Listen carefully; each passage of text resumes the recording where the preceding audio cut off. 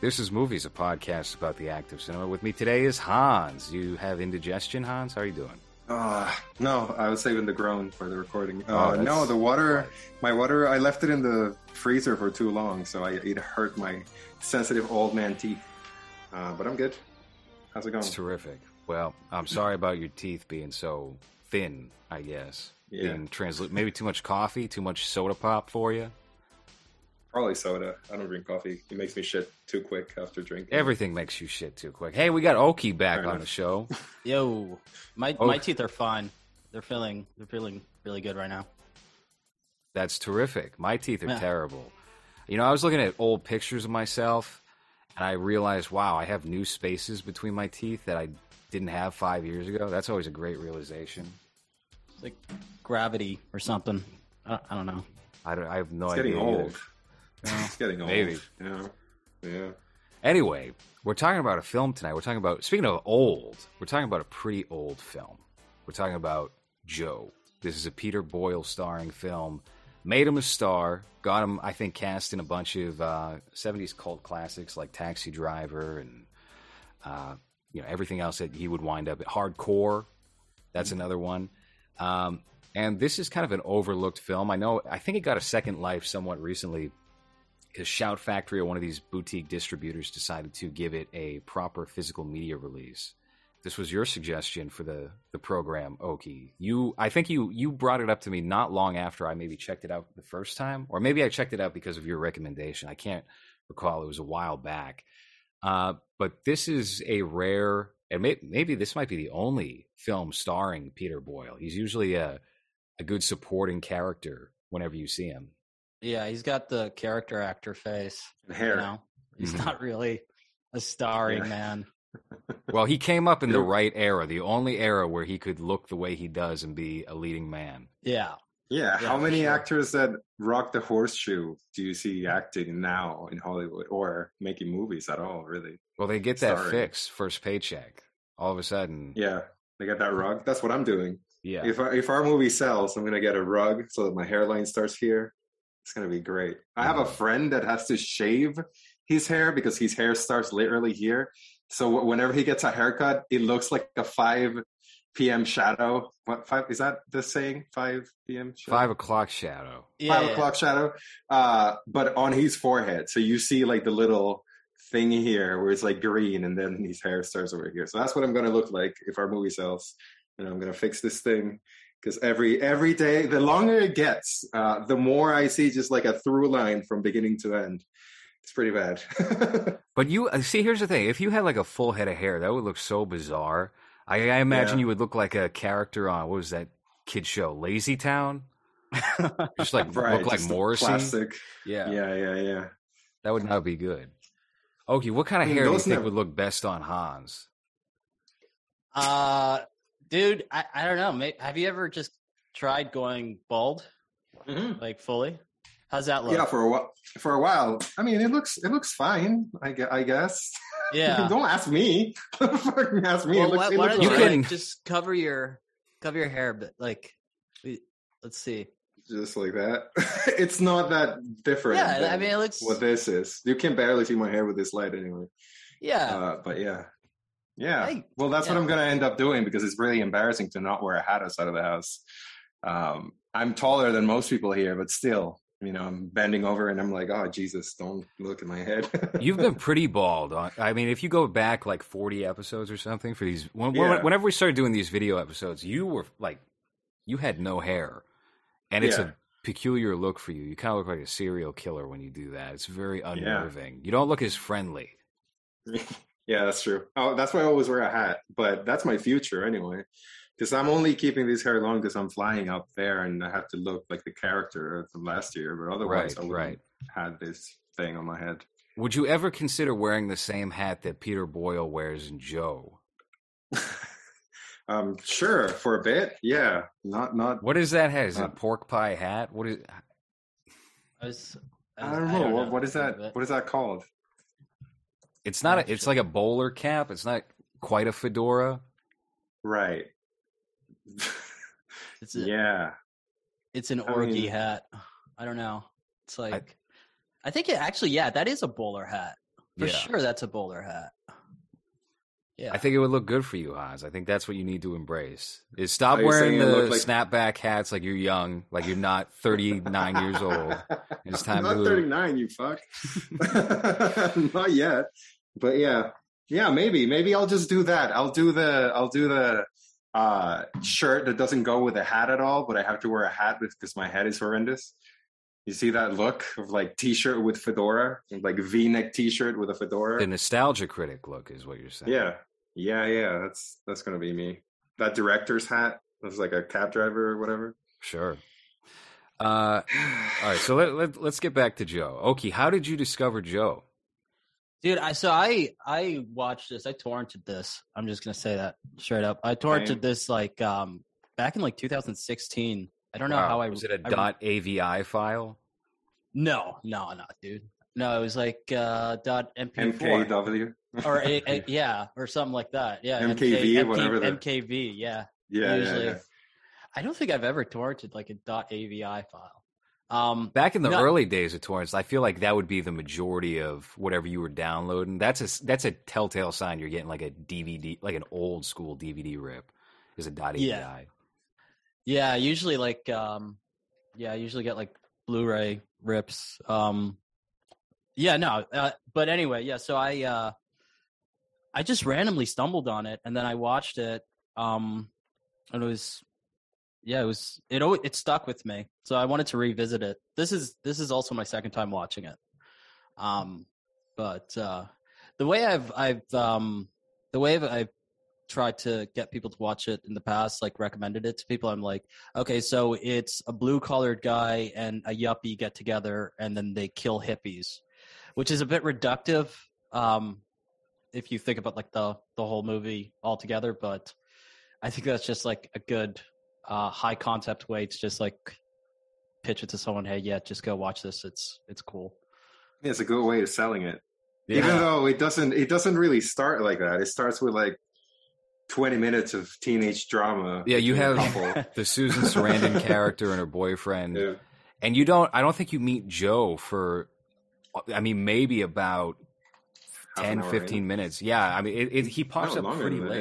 Yeah. Mm-hmm. It feels like, 20 to 30 minutes. Like the first act is done by the time he pops in.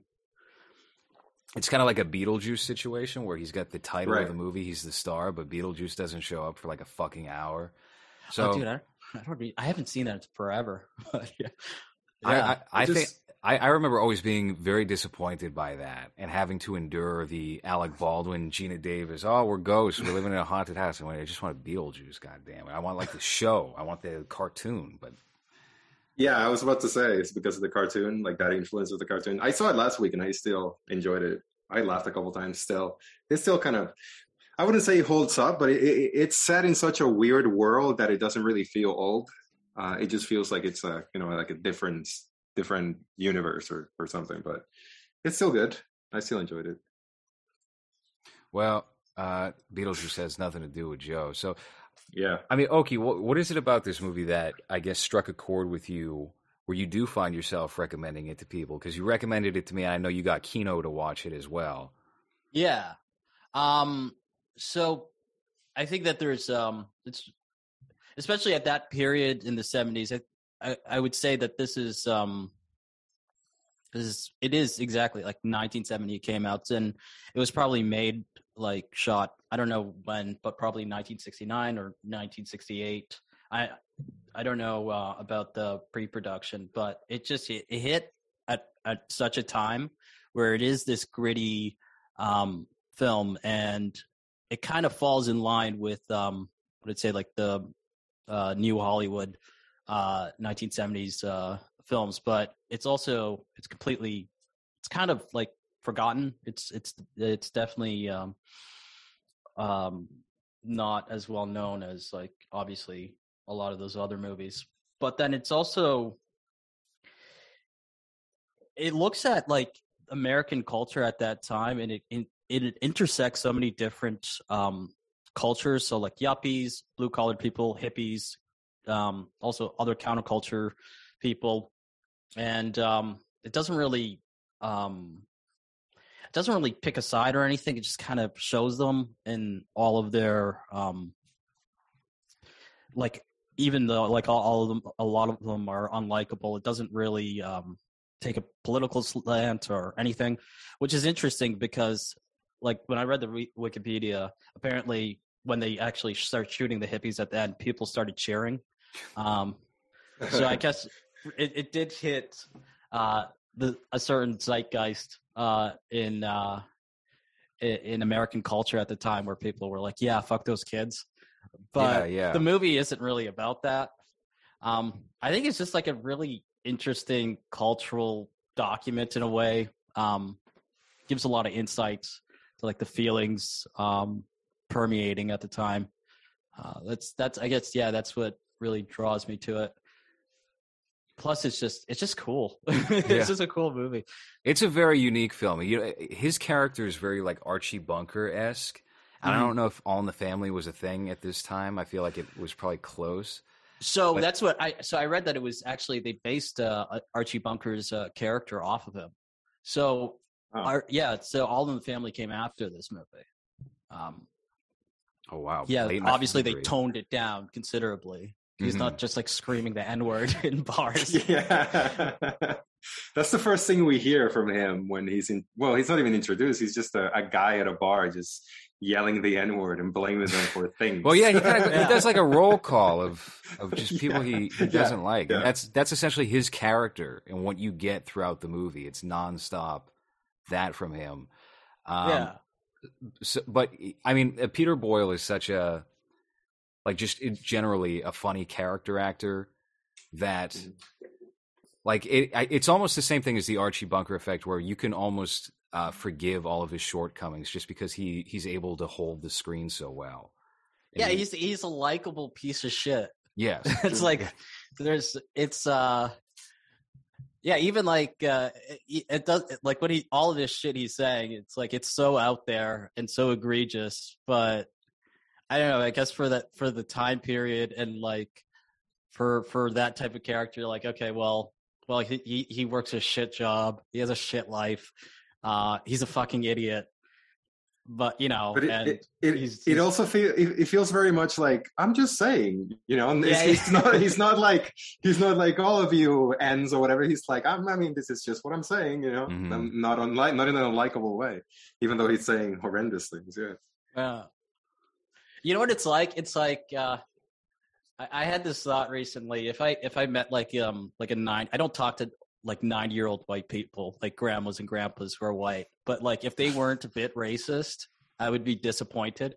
It would just be fucking weird, You expect that at least a little bit, at least not outwardly, but like it's gonna come out sooner or later. Yeah, there has to be something that they're just not. They can't be fucking saying like asking me about my pronouns or something. Like right.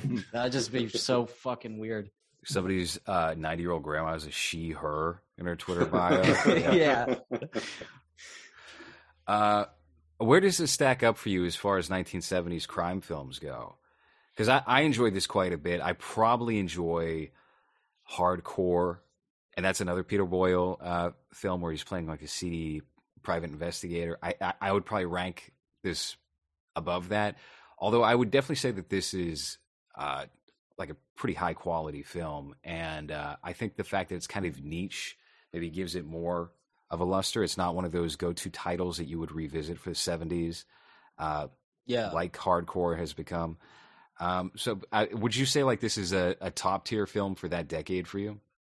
I guess I give it like, I would say like, thinking about like the tier list, maybe like an A or a B tier. It's good. It's not perfect by any means. I think that like it doesn't matter who directed this movie. I don't get any personality from the director whatsoever. It's kind of stagey. The pacing is sometimes it's a little bit off, but there is like an undeniable charm to this movie. And it does add that that it is this kind of like niche film that, especially the way I found it, I kind of stumbled onto it. I was not expecting like 30 minutes in to hear like the most racist thing. Yeah. Like I heard that year. Like, it like a lot of it just caught me by surprise the first time that I watched it, and even now revisiting it. Yeah, it's good. It's definitely fucking solid. I would, yeah. But what about you, Hans? I mean, you said you did a double feature of Joe and Joe, the David Gordon Green film. Really? Yeah. Because you thought that was a remake? I read that it was a remake of it. I don't Where remember did you read this? Where I saw that, but I thought, hold on, that came out in 2013, right? Yeah. It was kind of a comeback film for David Gordon Green. I mean, I just watched Halloween Kills tonight. He directed that. Have you guys seen that yet? No. That movie I downloaded it. So bizarre. It feels like he got a little too comfortable directing Vice Principals and Righteous Gemstones, and it definitely feels more like a Danny McBride, David Gordon Green film than a Halloween film. But maybe we'll talk about that on a weird. It ends like a Brian De Palma movie. It is so fucking strange. Yeah, it's okay. That's interesting. It's not like any other. They kind of mislead you a little bit, and it becomes like something else entirely. I'm probably going to rewatch it after we do this show. But it is. You read the last. No, that's lines. Not. I tried spoiling Halloween Kills on the last show we did because we were talking about the card counter, and then we just like reached. We did like 3 hours, 37 minutes. Just like it was maybe about 40 minutes of the card counter, and we were just trying to keep it as long as possible. So I pulled up the Halloween Kills script and I started reading the ending to it. And what I got from the script is that it's nothing at all what I read. The ending is very different. So okay, yeah, that's good because that ending was horse shit. That was a terrible ending. That ending was terrible. It was like run from him. And then she walks away or something like that. it was very like basic, kind of a Lifetime movie ending. Right. Stalked by My Doctor 2 sort of ending. That's not what this movie is. The movie is something else. So, are you big on horror movies at all, Oki? Yeah, I mean, I'm not like I don't watch like every single like obscure like 80s Jalio like or Jallo. I don't even know how to say it. Like horror movie. I'm not like one of those guys who like because some of those movies are just fucking shit to be honest. Oh yeah, like, they're like they're campy and they're like interesting like to watch a few of them, but like I can't just like watch those all the time, you know.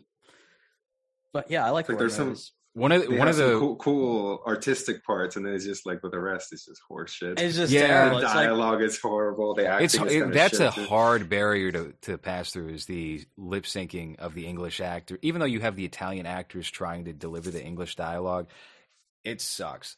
If you want like a really bad one that goes like turns the corner into being good, New York Ripper is a very strange film. Shot mostly in New York with Italian actors, and the killer quacks like a duck over the phone and taunts the police. He calls the police station every time he makes a call and like leaves Donald a weird Duck. message. Yeah. Literally like Donald Duck. And there was a weird sequence where like a gang banger kind of rapes a woman with his bare foot. It's in a restaurant. It's not the best thing to witness, but it makes it an interesting film. Okay. Yeah. Okay. That sounds like it would be easily avoidable. It's a foot. How is your pulse so? Yeah. Anyway, he slides it up her dress. It is like, you like that, don't you?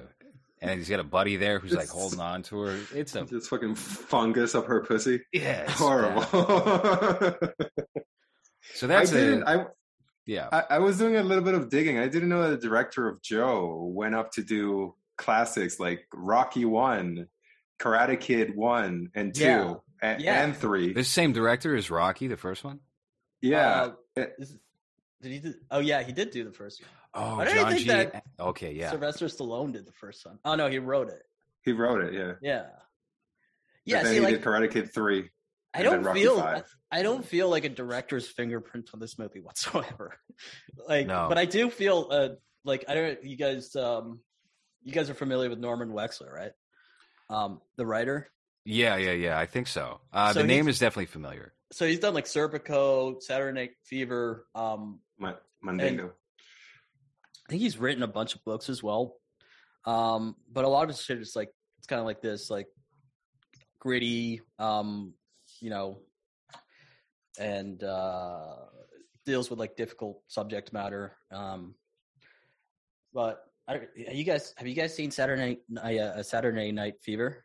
No, that's one I've been meaning to get around to, and from what I hear, it's you know, everybody has this kind of like Easy Rider, I think, and you can confirm this or deny this.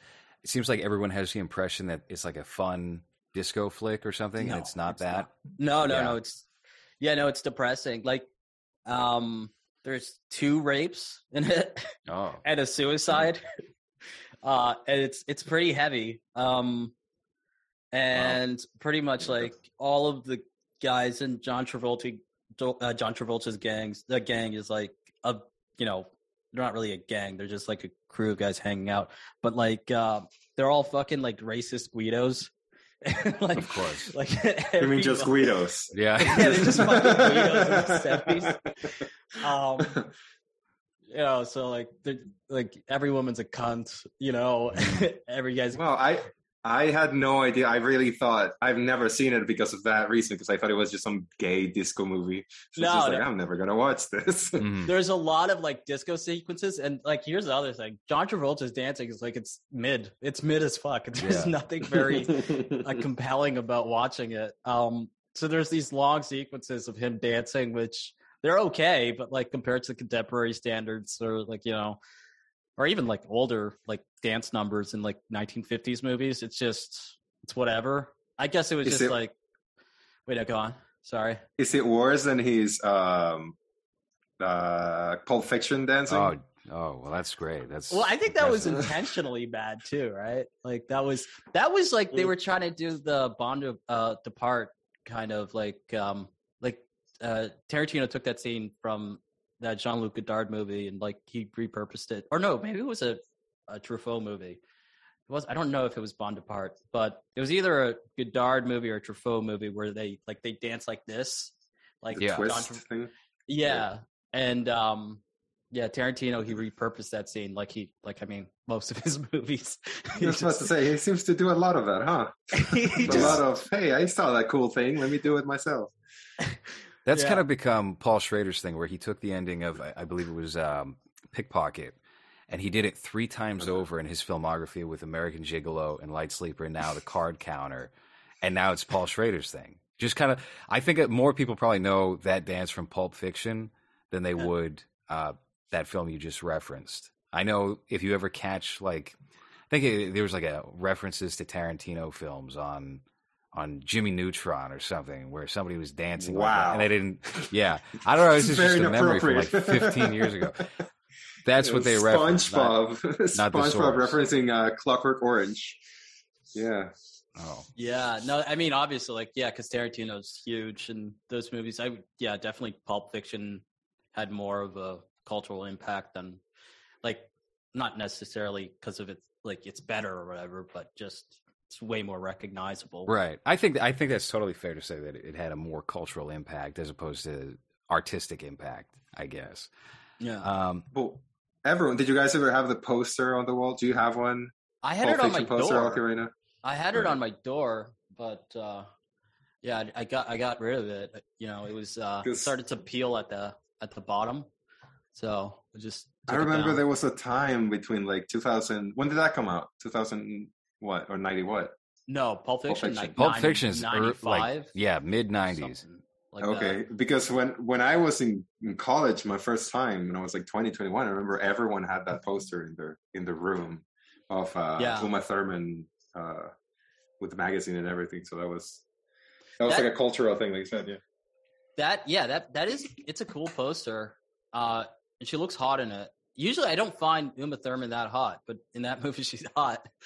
You know. I don't what know is why. it? Is it the wig? Is it the short cropped hair? The black wig? I think it's the wig and just like the attitude of her. It's Heroin. weird because yes, what is it? On her arm. Yeah. It's when she's drooling all over herself and nodding off. It's the borderline personality effects that makes like women somewhat like they're just hotter when they're fucking nuts. You know, you think you can fix her? Yeah. Yeah, I could fix her. That's the whole thing. I'm gonna shoot fucking adrenaline in her chest, which also is stolen. That scene, the adrenaline shooting in the chest, stolen from a story from a Martin Scorsese documentary where he made a documentary of that guy who's selling the guns in Taxi Driver. Mm-hmm. That's a guy that just like hung around, and he was actually like he was like a junkie or something. He was like he did a bunch of like crazy shit, and Scorsese made a documentary about him, and he tells that story. So Tarantino used that again. Something he saw in a movie. He just buttered it is. Yeah. You know, they were trying to do, I just saw this on the Wikipedia, even though I hate podcasts that just kind of straight read the Wikipedia page. What I found interesting here is that they tried to do a sequel for a while, and Canon Films was going to do it. But it never wound up happening. They even like took out, one of the great things about like the 1980s and even 90s is sometimes they would start advertising sequels before there was ever even like a script that was ready to go, and then it would just be kaput. It's kind of like the Bubba Hotep thing, where you see at the end of the movie, oh, Bubba Hotep will return in, I think it was like some vampire film they were planning. Uh-huh. And there seemed to be something earnest about that at the time. Maybe it was a little tongue-in-cheek, but they wanted to do that, and it just never happened. Yeah. So I guess it's just like, testing the waters or something. I suppose that's like why they would do that. You're talking about Joe, right? That they were going to do a... Yeah, not David Gordon Green's Joe. I mean, we're talking about the topic of this program, 1970 Joe. They were going to do Citizen Joe in the 1980s. And Peter Boyle, I guess, was saying that, oh, Joe went to prison. He's reformed. The man has changed, but the times have not. He's back. Joe 2. But the movie did not happen. Yeah, that wouldn't work too well. No, you're just removing everything that made the character interesting to watch. And now Terminator 2, essentially. But you have Joe. He's kind of, well, I mean, is he a bad guy in this? Can we concretely say he's a bad guy in this film? No, he's just a loser. He's a fucking pathetic dude.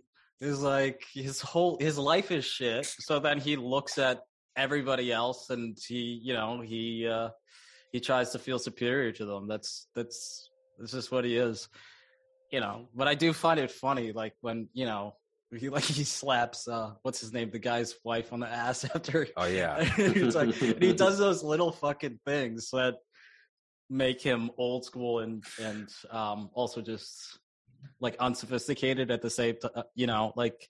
Well, even the killings are comedic, because there's a couple of times, or maybe once, that happens that one of them runs away from the dad character, and he's just there, he's like, hey, got him, like, oh, got it for you, like even the murdering of hippies, it's like, it's whatever, like he doesn't really care, it's like second nature to him.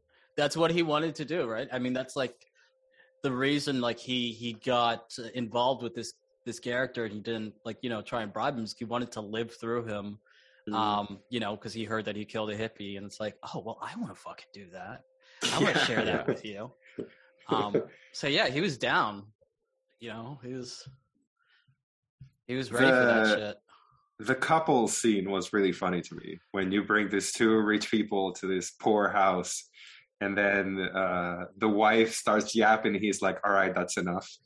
At one point, he's like, all right, you're getting too excited here with this conversation. Shut up, woman. And then go get the Chinese food that we got for these rich people. But he doesn't want to give her like the full amount of money. He's a cheapskate. He gives her like one bill, and like, there's a charm to that. There's this Relic who's like so openly unsophisticated. I guess that's the best way to describe him. It's that thing from the 70s where they would let characters be characters, right?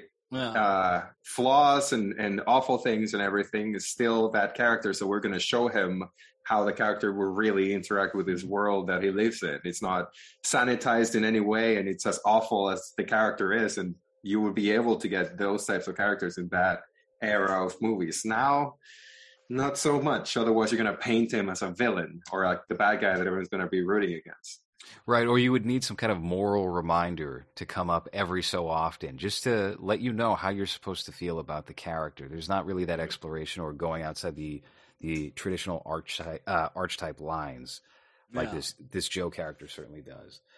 I'm not to get too hung up on David Gordon. I was wondering, what was the easier Joe to watch for you, Hans? Was it this one, or was it the more recent Joe? I enjoyed the old one better. I don't know. The new one felt kind of, it dragged a little bit for me, and then the conflicts just felt very like redneck drama type of thing, where it's like really like you're having fights. And have you seen the other Joe, Oki? Yeah, and I don't even remember. I'm just trying to, like, for some reason in my mind, I'm like, is that the fucking one with Matthew McConaughey that came out? That's Mud. That Mud came out the same year, I think. It's like the same. It's Killer fucking... Joe. No. Killer Joe came out like 2007 or something. Oh. That one's way different. But Yeah. Mud and Joe, I remember, are very similar in that they're two, like, they're Southern guys who are kind of like roughnecks, and they start hanging out with a kid, which is always a weird thing in movies where it's like, yeah, the kid's like just hanging out with this fucking random dude. Yeah, it's like, yeah, I'm looking for a dad. Can you be my dad? Yeah, it's always that kind of shit. But like I just remember watching Mud and Joe around the same time. Like, this is the same fucking movie. Why did they make it twice? You know, the most bizarre thing happened kind of recently. I was in upstate New York checking out some shops in like a very Portlandy kind of hipster town, very small town. I remember it in an early point in this podcast, you brought up Mud out of the blue, Hans. I think I scolded you for bringing up Mud just because that's such a who gives a shit movie. Yeah. And I was walking by a small family, and it was actually a father and son, and the son was like a chubby little 13-year-old. And he was asking his father if he could watch Mud, the Matthew McConaughey movie. And I was like, Mud? This kid wants to watch Mud. that's the only person who would appreciate you trying to shoehorn that movie into this show.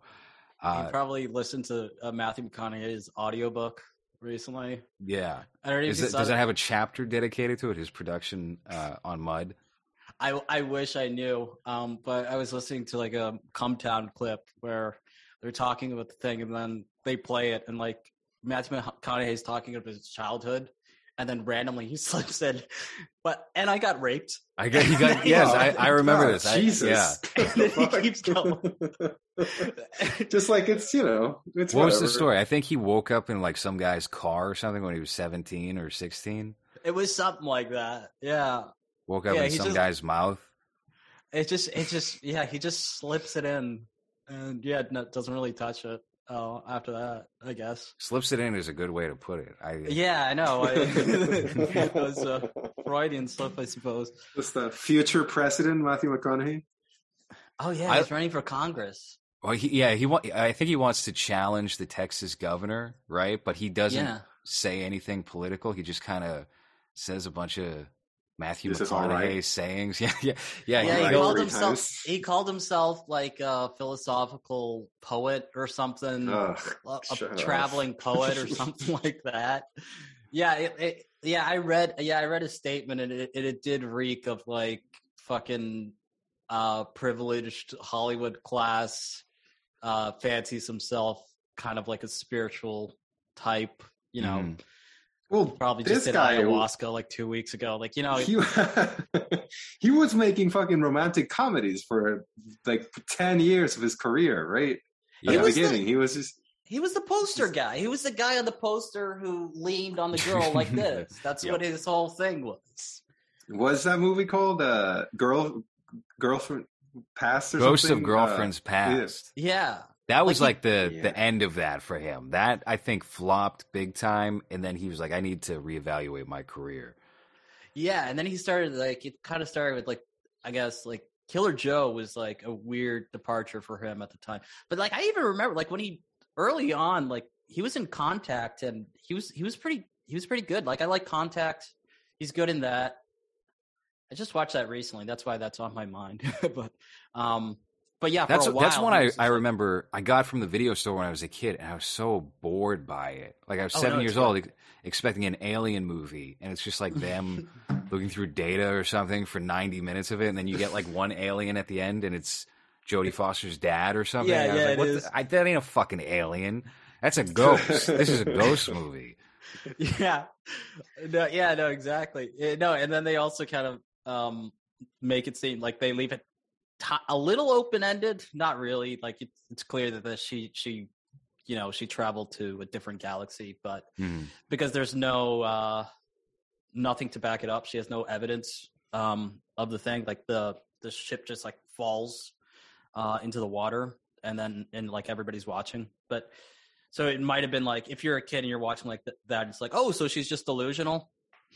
I think it's a good movie, though. I'm sure it's fine. I haven't seen this since I was about 7 years old, so I'm coming in with a 7-year-old boy perspective. You know who wrote it? Carl Sagan. Right. I think that's based on one of his books. Yeah, he wrote a book. Yeah, he was like trying to option it around Hollywood for during the early 80s, and then finally he was like, fuck it, I'm just gonna write a book. And he got like a $2 million advance to write the book, and it did well, and then they eventually made a movie based off of it. Yeah, I didn't even remember McConaughey being in that. When it came to like earlier McConaughey performances, obviously like Dazed and Confused gets a lot of credit, but I mean, what is he really doing in that film? He doesn't have too much range. He's just kind of fucking around. He's got a terrible mustache, and developing his persona. He's good in another movie I couldn't stand when I was a kid, which is the Texas Chainsaw Massacre: The New Beginning, where he goes seen that. very over the top. That has him and Renee Zellweger in it, and Leatherface is a cross-dresser in the movie, so he's just like dressed up. It's Leatherface, but he's also dressed as a woman. He's trying to be sexy, and it's early. Did that early come trends, out after Leatherface. Silence of the Lambs? Is that the one you're trying to do? Yeah, I think they were probably aping that. So that came out in like 95 or so, and I remember hating that one when I was a kid. It was so just kind of dull. Yeah, and it's a pseudo remake of the first one, but you have like prom kids or whatever, and people have come around to it now, and it probably has something to do with McConaughey being wealthy and famous and one of the most liked actors in the world. But for me, it was just not my cup of tea. I'm sure it aged like the second Texas Chainsaw Massacre. That was a bomb when it came out, but that's my favorite to watch because of how ridiculous and how funny it is. So that's probably one that we should revisit. I'm sure it's a fun watch just because of how over the top it is and how the performances are so out there, out there evil that he is in that. What's that? I thought the Jessica Biel one, when we're talking about the Texas Chainsaw Massacre one, that one's pretty all right, when it comes to remakes. The Michael Bay produced remake, that's probably the top of the line for those films that got released in the early aughts, when they were just remaking every 80s property or slasher property, to be more exact. The others, they are what they are. I thought the Friday the 13th one was pretty good, but I don't know. Oki, do you watch like horror movies around Halloween? No, I'm very much not like, I don't really get into the tradition of things at all. I'm just like, it's just another month, I suppose. Yeah, I'm not really the type to, I just watch whatever I feel like it seems interesting to me. You don't have a calendar of like every day a horror movie? No. You buy like chocolates on Christmas, where you just have one every day leading up to Christmas Eve, but horror movies. The Advent calendar. Yeah. No, I'm not an old white lady. By the way, have you seen Frailty from? Directed by Bill Paxton. He directed that? Yeah, and it stars him, and Matthew McConaughey plays his dad in it. Like he plays his dad in flashbacks in that. Oh, okay. But it's like it's a really creepy, good movie. The ending of that movie takes a huge swing that I quite like. We can spoil that right now. Hop out if you haven't seen Frailty. So the dad is like, God is telling me I have to murder people, and such, and then somehow this gets like proven to be actually correct because there's like a security cam that's recording McConaughey during the interrogation or something, and it blips at the wrong time, and it kind of insinuates that God is telling this family to go around killing people. Hell Or they're yeah. demons. I think that's what it was. I haven't watched it He's, in a while. meant to be like the Antichrist, like a false god. Like usually, like, I guess that's what they would say, like in Christians. Do you would think- Say. No, Do I you believe it think was that- Jesus. I think Jesus was instructing him to Jesus kill, just like, to yeah, wipe kill- those people out. Yeah. You think No. The Last Temptation of Christ stole that from this movie? Oh man. You guys have seen it, right? When he's like, I've you never seen it? Okay, No. never mind. I'm not gonna. Why don't you spoil it 'cause explain it's the actually film? Really good. Last Temptation of Christ. So it's about Jesus and he's horny, and then Oh, he yeah, wants to okay. kill people. It's Willem and, Dafoe. and he's Of the course he's ugliest horny. Jesus ever. Yeah, yeah. Fucking Willem Did- Dafoe being horny with an axe. did Christian groups get pissed off at that movie? Or, Oh yeah, they were Yeah. protesting. The Catholic Church organized all kinds of protests around that film, and it was kind of like the prototype to the Passion of the Christ. But Mhm. obviously, that one was the ADL when we kind of had 20 years later. Catholic groups Oh. did not love the idea of Jesus getting it on and having a family and being like a real man. That movie was No. banned from coming into this country. I remember very Really? vividly that in the Oh, really? newspaper there was like La Última Tentación de Cristo is prohibited to come into the country because everyone's Catholic here. And so that when I saw it, that's like what piqued my interest pretty much. So I was like, oh, I wonder what's so bad about this movie. And then you see it, and it's like he's just human. Like there's nothing outwardly offensive or anything in it. It's just, religious people don't want you to think of Jesus as like a three-dimensional person. I think that's like one of the only Scorsese movies I haven't seen. That and his first one, Alice. What is it, Alice? Alice doesn't live Sweet here Alice? anymore. Yeah. And yes, yeah, Alice, Sweet Alice. yes. Alice doesn't. Yeah, I haven't seen those two.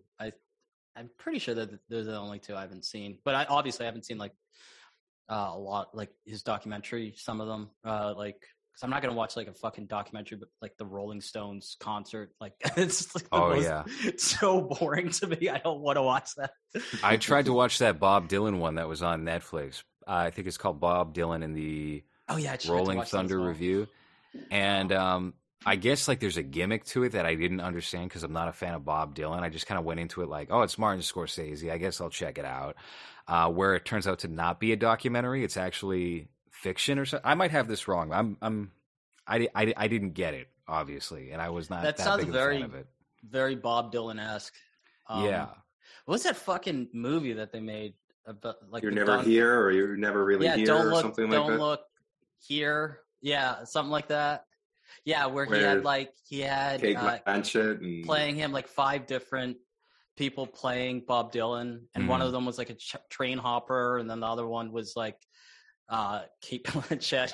Like there was just like it was just a bunch of people, and then yeah, it, Joaquin Phoenix, I think, isn't it? No, Yeah. That's I'm Still Here. He's Oh, he's he's a Not Christian rapper. Bale. Sorry. Christian yeah, that's Bale. what I Bale's that's in what it. I was getting at. Yeah. What did I say? Don't look here. Yeah, I'm still here. That's the name of it. I thought that one was okay. I was into Bob Dylan at the time. I was young, so I thought now I kind of like look back at especially like 60s Dylan. I'm like, that guy is such a pretentious piece. Like he's Sucks. such Yeah. I think Oh. everyone goes. I remember going through a Dylan phase too, and then just looking back, it's kind of like, oh, this guy kind of sucks. This is not. Yeah. It's kind of corny and fucking. He had bad. I think he had a film that he maybe directed or produced and then starred in also, maybe about 8 or 9 years ago. This was fairly recent when he looked all dried up, which has been most of his career, I guess. But yeah. like like especially recent. I'm like, Bob Dylan decided to star in a film. I'm gonna That look this shit seems up. unwatchable. Yeah, that's I'm surprised. He doesn't have like much charisma or Not at seemingly all. any energy at all. Like No. I can't imagine him appearing in a film as anything other than Bob Dylan, but I'm pretty sure he was playing a character too. Hans, are you looking this up right now? Yeah, I can't I even am. find it. Let me see. You Like said he all- directed this or just No. starred in it? I don't know if he directed it, but it was like his thing. I think he starred in it and maybe produced it. And it premiered at Masked- Sundance or Cannes, He Masked was, and Anonymous. maybe. It says a singer whose career has gone a downward spiral is forced to make a comeback to the performance stage for a benefit concert, and he plays Jack Fate. Wow. He Yeah, plays that's the thing about- Jack. That's the very. thing What is about Garth Dylan. Brooks' character that he hops into? Do you know who I'm He- talking about?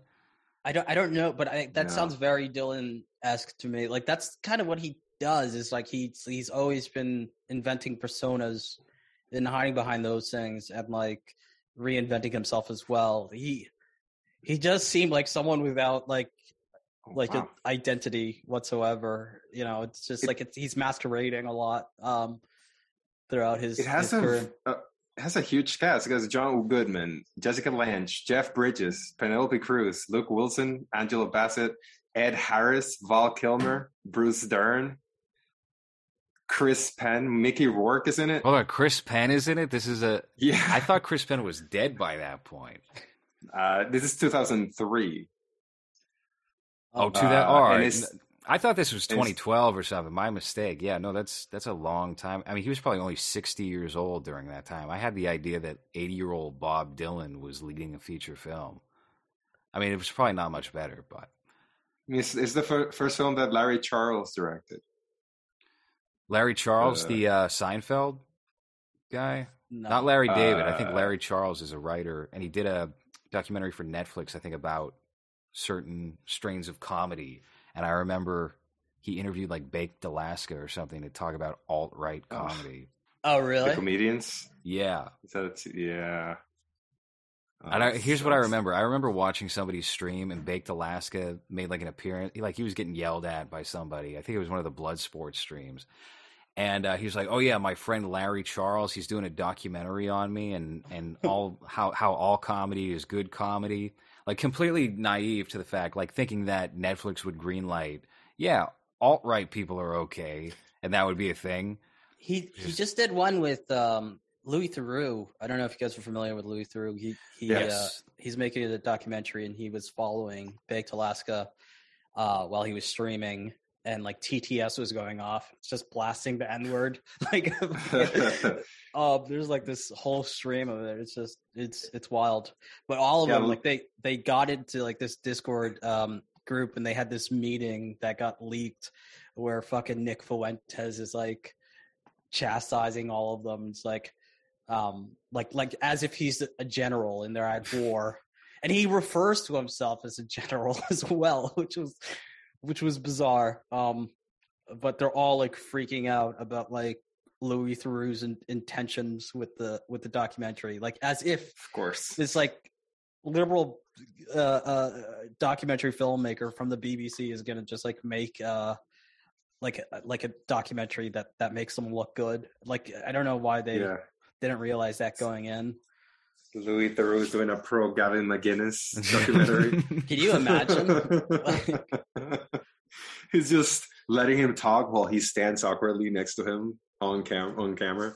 That was called Larry Charles' Dangerous World of Comedy. Dangerous World of Comedy. Okay. Which is a very cringy fucking name. That was a terrible documentary too, by the way. But I watched. I think like it might have been broken up into episodes, or at the very least, it was segments. And I checked out the first one, and I was like, all right, let's see what this Baked Alaska alt-right thing is about. And of course, it was just all terrible. But he made Baked Alaska look like even more of an idiot than he actually is. That guy is such a fucking idiot. He's sucks. He's the prime example of like an internet celebrity from that time that just has no talent whatsoever and managed to get by, like just being in the right place at the right time. Yeah, he just rode else. the mega wave basically, and the alt-right wave. But he's gonna be cross-examined by a prosecutor in court on the 19th. I can't wait to listen to that. Did he show up for January 6th or something? Yeah, no. So this is because he pepper sprayed a bouncer. So he had this thing in his streams where he would content spray people. So he would just like anybody who like even like remotely threatened him, not even threatened him, just kind of like just, you know, said like, what the fuck's wrong with you? Turn your speaker off. He would pull out his mace and spray them. And there's a compilation, if you look on YouTube, of him like spraying at least like a dozen individuals. You know, and the chat just going like content spray. So he sprayed a bouncer, and he got arrested. Like I think it was like a year and a half ago. So the earlier court date, it was like in September. So that was his. By the way, his attorney is terrible and laughable, almost just as laughable as him. So I can't wait to listen to a prosecutor cross-examine him, because that it's not going to go well for him, I don't think. Would that constitute as assault? Yeah, right. Yeah, of course. Yeah. I don't know the rules. Yeah. Have any of these alt-right celebrities managed to like not spiral into oblivion? I guess the closest thing would be Nick Fuentes, but he did I think he did like an MTV documentary and was expecting that to be good, but that was a little old. And now you just kind of look at him now, like people were taking him seriously during the election. I know that. Yeah. And you see him storming conventions, shouting Groyper over and over with a bunch of nerdy looking guys. It's a very sad state of affairs. But that's probably like the best case scenario for any of them. Baked Alaska, obviously, total mess. Andy Worski, I think he pulled a gun out on stream. That footage of him out in the middle of the street screaming, "Get back!" and having a gun in his hand. Actually, no, he didn't have the gun. His friend had the gun, yeah. And he was like, "Oh yeah, his friend pulled it out." Yeah, he was trying to work his friend up to like threaten him with the gun. The guys that were like, they weren't even like, they didn't even attack them yet. They were like fucking half a kilometer away, and they pulled out the gun like immediately, and just like, "You gonna stand your ground, bro? You gonna stand your ground?" Like they're just like fucking muttering amongst each other, commiserating about like how they're gonna fucking pull a gun on someone. They're just like, they're all fucking retarded. Like also like you look at like what happened like with Tonka, like and like Ethan Ralph also, he's like in and out of court now, and he's suing a bunch of people. It's just like everybody in that sphere seems to just have gone down like a legal quagmire or just complete degeneracy. Wasn't that guy that would host those blood streams and then take and then he would take credit for all of it, even though no one was there to see him.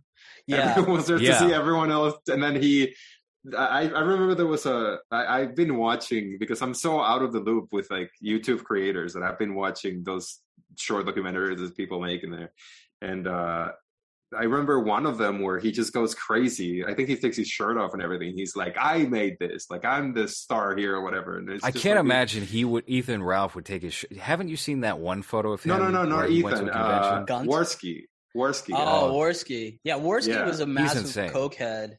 But I don't know if he's still a cokehead, but yeah, during that whole period, he was like, he was doing a lot of coke. But then Ethan Ralph says that same shit, that like he believes like he made the whole thing, even though he was just the host, and like he's pretty much made Blood Sports all about himself. Like it's just a show where he's like kind of, because it used to be like it was just a bunch of internet spurgs getting together and yelling at each other, and it was entertaining because it was a shit show. No one was there to watch, Ethan Ralph or whatever, but Ethan Ralph, he went down, his fucking redneck ego got the better of him, and he believes that like it was all him. He made all of it, but he's a fucking idiot. Like even after because he was the one who shot the footage of Christian being arrested.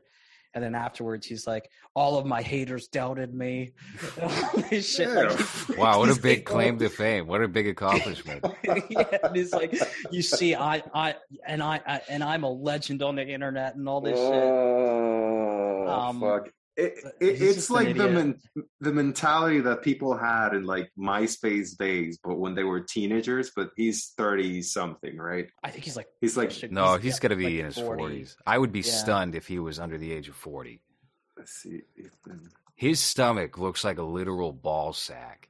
Yeah, it's 36. What? Jesus Christ! He's 1 year older than me. Yeah. He looks terrible for 36. But it's like that because he's like a hardcore alcoholic too. Hans, can we pull up the screen share real quick and get this photo of Ethan Ralph's stomach? I just want that on screen for the show. Gunt, Ethan Ralph Gunt. Have you seen this before, Hans? Oh God, no. Oh, well. Jesus. Why is it Be hanging out of prepared. his? Okay. Because he's Hold like on. he's got his arms up or something. His shirt's a little too small. He should go a size up. He's got to get the long bedtime shirts that they sell, like Ebenezer Scrooge going to bed. He needs one of those. Oh my! There. Reddit, of course. Ethan Ralph posing with Dick Masterson and two other guys I don't recognize. Yeah, I don't know them either. But look at him. Look on the left. He's cool. He's got a cigar. There's nothing cooler Yeah. than a guy chomping on a cigar. It's his Wikipedia page. Yeah. Photo. It's pretty cool. Cool guy. I wonder who picked that. That I'm girl not- he's with, like I don't know, you passed it. There was a picture of him with a girl. She's like a meth head. And then when she left, not this one. So this one's like a pedophile. She's into anime, children porn, Oh my lolicon. god! But the Jesus. other one at the bottom one? there, who looks like she's diseased. This one, she's a meth head, 18-year-old or something, or 19-year-old, and he released revenge porn of her after they broke up, where he's like, he fingers her asshole with his thumb and then smells it. Oh my god! Oh, Classy fellow. He's winning the culture war. Yeah, he's really winning the culture war. That's like, and it is. It's very cathartic for me as a pretty liberal, not necessarily very liberal, but left of center, not racist person to see the fucking the all of these guys just being just lol cows. What is it? Hold on. There was a Oh my mugshot God, of is that Ethan- real? No, Yeah, that's it's real. that's No, really it's- him. I would no. Okay, that's probably a Photoshop. That looks like a that looks butt. like it's somebody who looks like him but isn't him. But it So also you said mugshot, right? yeah. I thought two mugshots you went by. What did he get arrested? Oh, what is it? Hold on. There's a page right here. There's an arrest record. He tried to punch a cop, a female cop, in like 2016. Assault and battery, 3rd degree. I don't know Yeah. what does. Ooh, He somebody was- had acne back then. Do you see that? You see the redness on it? He looks like, I don't know if Yeah. you saw Squid Game, but after the lead character gets his hair dyed in Squid Game, he suddenly has really bad acne that they couldn't cover up with makeup. That's what he looks I like. didn't even right notice there. that. And that I liked the Squid Game. It's good. I thought it was really- great. I didn't like the ending was a little bit underwhelming, and like the whole thing with the cop felt like it was almost Didn't- useless at the end. That wasn't particularly satisfying. It kind of just petered out on its own. You didn't really need that. Yeah. But I thought the ending was fine, but it did remind me it was a TV show and not a movie. It's like, Yeah. oh, right, we got another season to do. I would much rather they just do. And we're going to do a future show on Squid Game at some point, so I don't want to get too in the woods on it. But it did remind me, like, yeah, this is going to follow this character. They're not going to take the right approach, which would probably be showing another Squid Game, all brand new characters. Maybe you go back in time, even, or you can do that any number of ways. When you get so hung up on the one character, then, and he's great. I thought that guy was fantastic, but I don't need him to carry the series. Yeah, exactly. I Just would say like focus- just cap it off and like just make it like a one limited series, but Yeah. it also makes sense to just like if you want to do it again, just I think let it's him way cast too characters. big now. They're gonna do something with it, and I feel like it's gonna take a Resident Evil movie series approach, where it's just like, yeah, we got all these characters we could do, but we're gonna give you the Mila Jovovich character who's just made up for this movie. And I know you like Resident Evil, but this is actually gonna be Mila Jovovich the movie, and I'm her husband, and I'm gonna put her in every film. We're gonna show her great legs and a Russian attitude, and that's what this series is gonna be about now. It's gonna be about my wife. This is very good Paul W.S. Anderson impression. I think it would be more interesting if you focus on the front guy, I think it's called, the guy with the black mask, because then you can just change the cast and be whatever, and then he's the main guy, or because he's doesn't really do much with that guy. Well, that Jake guy Gyllenhaal. is a very famous Korean actor. He's awesome. He's in fucking the. I Saw the Devil. I Saw the Devil, and the Oh, other one right. from 2005 where he plays like an enforcer for like for the Korean mob, and then he's supposed to kill the boss's girlfriend, and he doesn't. I forget the name of it, but that's another one that's really good. Yeah, he's in a bunch of Korean movies. He's really good. Yeah, I think he might have been in an early Park Chan-wook film that's not or maybe Bong Joon-ho, one of the big guys that he also appeared in when he was much younger. I was very caught off guard by how old. I mean, he doesn't even look old, but just how old he looks compared to like my mental image of him. Yeah, he looked rough in Squid Game. Yeah. He was in G.I. Joe: The Rise of Cobra. Oh, yeah, he was. Yeah. Cool. So he made it. He's a big Hollywood star now. How long until we see an English version of Squid Game, like a proper? I mean, maybe they won't do it because it is popular in America in Korean, but I feel like it's only a matter of time before we see like another country's offshoot. Like I could imagine. India is going to do it. India will for certain do it. They don't even need to secure the rights over there. No. They don't care. Just going to fucking do it. They get real people and actually kill them. Dude, yeah, I wouldn't be surprised. Like, remember after Parasite came out and Jack Nicholson was like, yeah, let's remake it. Like, there was a whole plan. They're still going. Squid Game. It's Mark Ruffalo is still attached to that Parasite, but they're going to do it as an HBO show. It's going to be prestigious. It's going to be so stupid. Like, just oh man, I don't know if you guys saw that Danish movie, The Guilty, which I think is great. And then they just recently on Netflix a version with Jake Gyllenhaal came out, and it's the same fucking movie, but with just worse directing. So it's like it just feels useless. The only reason they made it is, for people who just won't watch something with subtitles, and that's it. But well, that's always the case, right? You have the REC movies where they remake it into Quarantine, but because that wasn't a hit, they didn't continue with the franchise. Oh, you're wrong about that. There's Quarantine 2, but they don't follow. Yeah, there is. It was direct to DVD. They didn't follow what REC 2. I don't look. I think the first REC movie is great. I think all the sequels are terrible. I think it completely again, missing the point of why that first thing was great. It takes it in another direction, tries to focus it on that reporter woman, and then they don't even do like found footage, I think, by the third one, or even parts of the second one. They just do a straight up movie, and it's like, I'm good. It focuses on religion too. It's like, that's not why we're here. I don't care about. Listen, I didn't mind that aspect. Similar to Frailty, with God being the ultimate killer of all, REC being, this is actually possession. There's demons, as opposed to just like zombies, which is what Quarantine did, which is like that's so old hat. It's like, oh wow, something broke out in a lab. Mm-hmm. We haven't seen that before, have we? Let the Right One In did the same thing too, right? Yeah. What was the American one? Let Me In. Let Me In. Yeah. It's just not... that one really bothered me too, because I don't know, it's just so unnecessary. That I think Let the Right One In is like, it just has this perfect tone to it and atmosphere that I don't know if they captured it in the American remake. I didn't watch it, but no, you got the useless. Olsen. Isn't the Olsen sister the one that stars? It's, Chloe Grace Moretz. Yeah. Shoulders. Yeah. It's the only thing I think about is her fucking shoulders. She looks like a linebacker.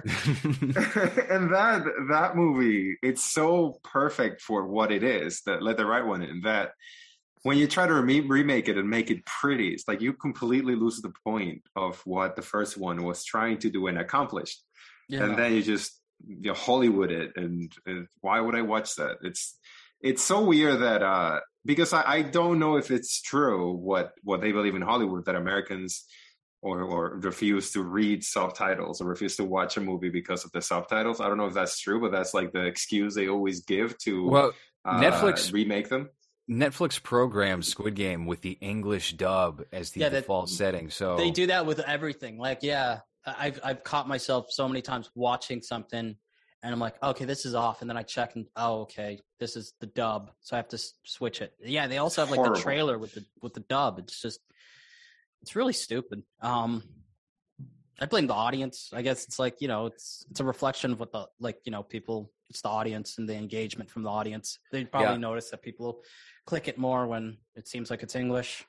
I think there's definitely something to that, where your average film goer is just not going to I mean, a good portion of them aren't going to tolerate whatever wall is in front of them processing and enjoying the art, you know, and a lot of them just want dumb shit. So that's I think that's a legitimate thing. But I mean, it feels like a very antiquated action nowadays to do the English language remake, because who is that actually winning over? Let the Right One In, Old Boy, all these films that we're talking about don't really gain any sort of esteem, and they're not popular at the box office. There's definitely something that's lost in that adaptation.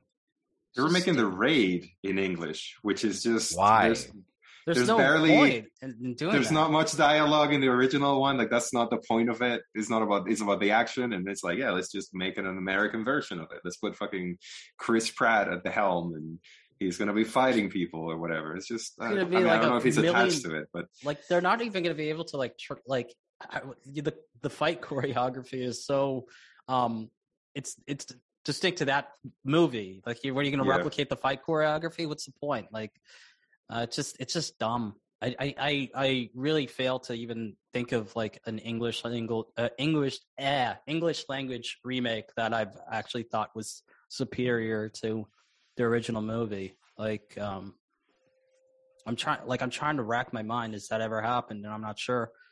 Only when they're like not directly a remake. Like one that people bring up all the time is, what is it, Departed, I think, which is like, it's based Departed on is better. some other Internal movie. Affairs, but yeah.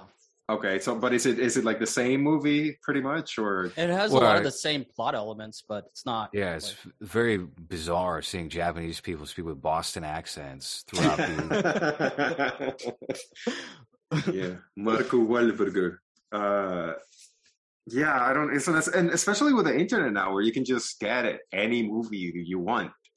Maybe before the internet, where it was difficult to find that Korean VHS or DVD, that made sense, I guess. But now you can Google it and download a torrent or like rent it somewhere.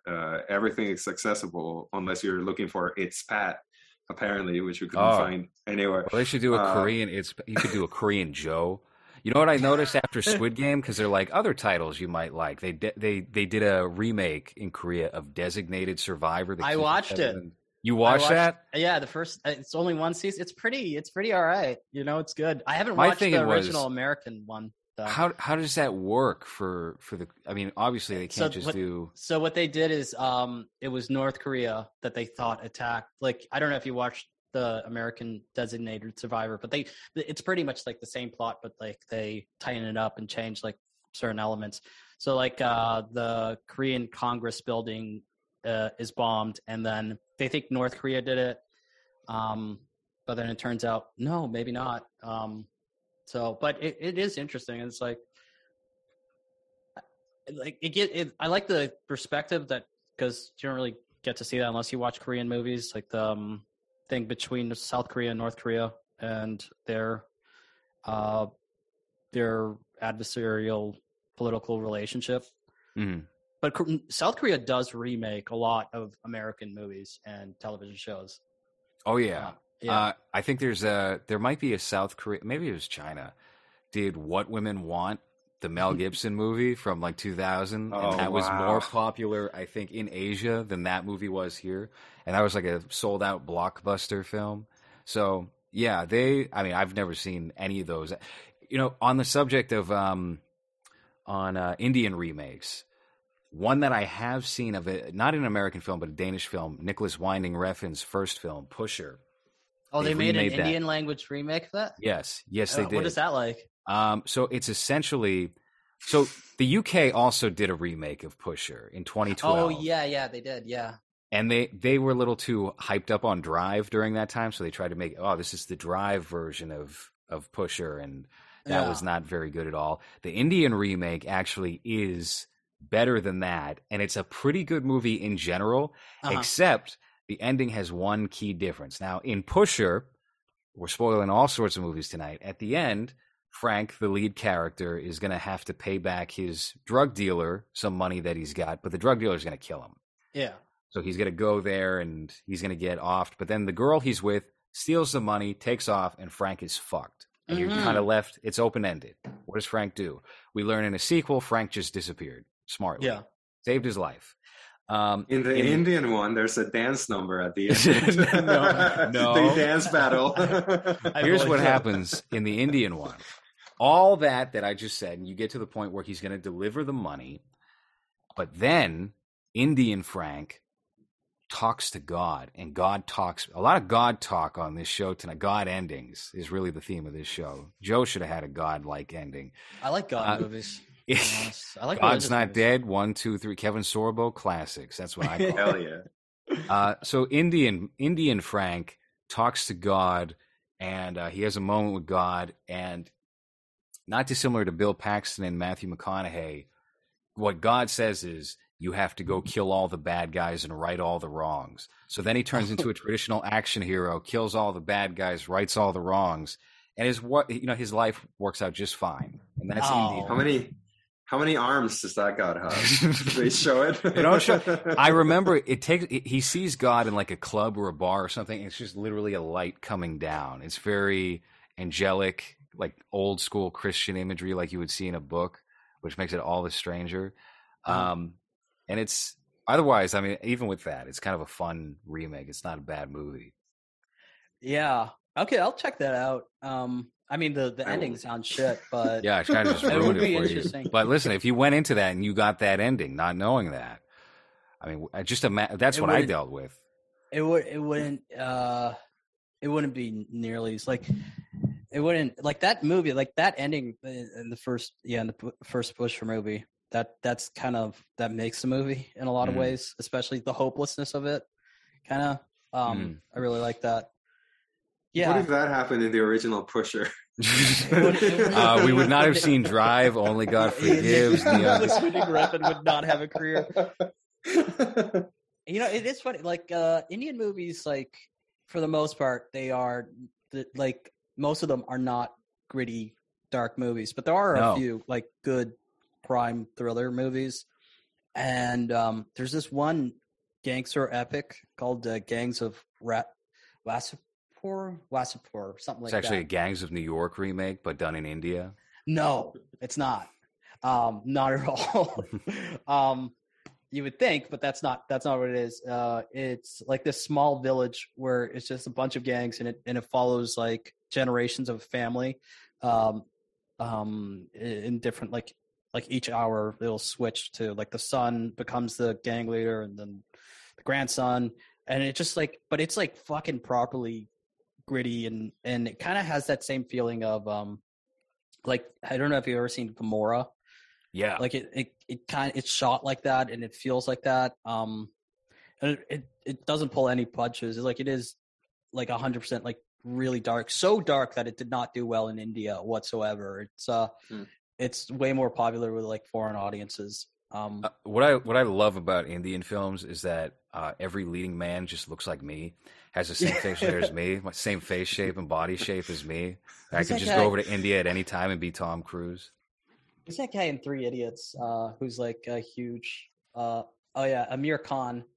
Yeah, Amir Khan has those like big floppy ears. Yeah, he looks just like a normal dude. But yeah, he's got some decent movies. I mean, like, yeah, Three Idiots is really good, and then that doesn't he have a series that's kind of like Mr. Bean? I have no idea. I have no idea. Because I've seen that face on like goofy movie covers. Well, he's 5'4". That's pretty funny. PK. Do you know PK? I haven't seen it. I've never seen it, but he just looks like let me show you. He looks like a goof. Yeah, he does this. He does this face a lot. Yeah. He's playing an alien in this movie. Yeah, I remember. Oh, is that what that is? Oh, yeah. Okay. Look at them. Yeah. That's why I thought it was like Mr. Bean. Another character from Lazy Town. That could be you, Hans. Indian Mr. Bean, yeah. Because it's look. That's the kind of hair you should get, like, Hans. Is that what you think you look like, Lores? Yeah. That you're going to go to India and become a star like this guy? This guy is a mega star in India. Like, I mean, he's huge. He's got his own production company. I'm not sure he directs it, but he's like definitely producing and like calling the shots on all these movies. Like, he's got like a lot of creative control, and like his movies are like huge box office hits. There's this one movie that's actually really good, where it's his daughter and like he teaches her wrestling. I forget the name. Oh yeah, Dangle. I definitely recommend that. It's good. That's a horrible title, though, especially if it's about wrestling your daughter. Dangles. I don't even remember why it's called Dangle. I think it has something to do with like wrestling or something. Sure. Did you ever see the Gamora TV show? They just added that to HBO Max. I guess I don't know if it has anything to do with the movie, but Gamora, which I read the book not long after the movie came out, and the book's very good too. I think it's more based around that, but then they take it in like another direction. They kind of want to do like a more modern Italian gangster take on it, as opposed to Gamora, which was kind of like, it seemed way grittier, and it seemed like way more like on the ground compared to, it's guys driving fancy cars and wearing 3-piece suits. And I remember my cousin recommending me to watch the TV series, and that was like way back when. That was like fucking like 2014 or something. So it must have been out for a while, the Gamora TV series, unless they remade it. What are you laughing about, Hans? You know something about this show that we don't? No, I just thought you were saying Gamera, the Godzilla monster. That's like they turned it into an Italian crime movie. What? Gamera? Isn't it the giant turtle? No, it was not that. Anyway. Yeah, no idea. I think. Listen, we've really talked about Joe for like 20 minutes of this show, and that might be pushing it. But I got to wrap this up because I have something to do in a little bit. But would you recommend Joe, Hans, as your first viewing? Obviously, we know Oki is over the moon about Joe. Yeah, I think it has that 70s charm that you really don't get in a movie now, and it's a very interesting kind of character study on this piece of shit that is, like Oki said, just a loser that is just himself. And Peter Boyle is always enjoyable. I don't think I've ever seen anything that he's been in where I don't enjoy his performance. It feels very much like that face fits the character. So I think he plays it perfectly in that. It's also kind of funny to hear, Raymond's dad saying the N-word, which you would expect him to say on the show by his attitude. But yeah, definitely. It's like a capsule of that period of movie making, with everything from the way that the characters interact with each other, with the music cues too that the movie has, that at times music just starts. I think the beginning starts with like a weird song about, I don't know if it's about Joe or something, but it's like a weird, very corny song. Yeah. It's like Joe, like going to fight in a war again. I think that's like what it's saying. Like something like that. Yeah. So if you're not very familiar with 70s film, I think it's a really great representation of how things used to be done back in those days. And I enjoyed it for, the runtime, which is not very long. I think it's less than 2 hours, right? No, it was about an hour and 30, maybe a little change. Yeah, something like that. What I really enjoyed is him taking personal grievance with having to take his shoes off at the Chinese spot, and then not liking the fact that they didn't serve coffee; they only served seafood or something. That was enjoyable. This is a very good film. I think it is a good highlight of the 1970s. It's kind of a overlooked gem from that era, especially since it's the early 70s, and just like how it paints the culture at that time is kind of amusing and obviously a little two-dimensional, but not in a bad way, I would say. Go ahead, Hans. I see you're going to say something. I don't know. I was just going to say, it's like, what is that movie, God Bless America, that Bobcat Goldthwait? The Bobcat Goldthwait film? Where he just goes crazy. Yeah. Where he goes crazy and starts killing people. The ending is kind of like that, but for whatever reason, and I don't know if it's because, well, I don't hate hippies, but I'm not a huge fan, but the way that the movie is resolved, it's kind of comedic, even though I'm not sure if that's what they were going for, just because they're so nonchalant about what they're doing and how everyone reacts to just this two old men with a rifle coming into their house. Yeah. But yeah, it's very enjoyable. I really enjoy my time with it. I liked it better than the David Gordon Green one, which is not bad, but it's just not as good as this one. even though they have nothing to do with each other. They have nothing. I was just Yeah. about to say. That's a caveat. I'm just, have the same name. Let's watch both. All right. Well, you guys can find Oki's Weird Stories on YouTube. Is there anything else you want to plug? KinoCast, podcast I did with the Kino Corner, and yeah, that's about it.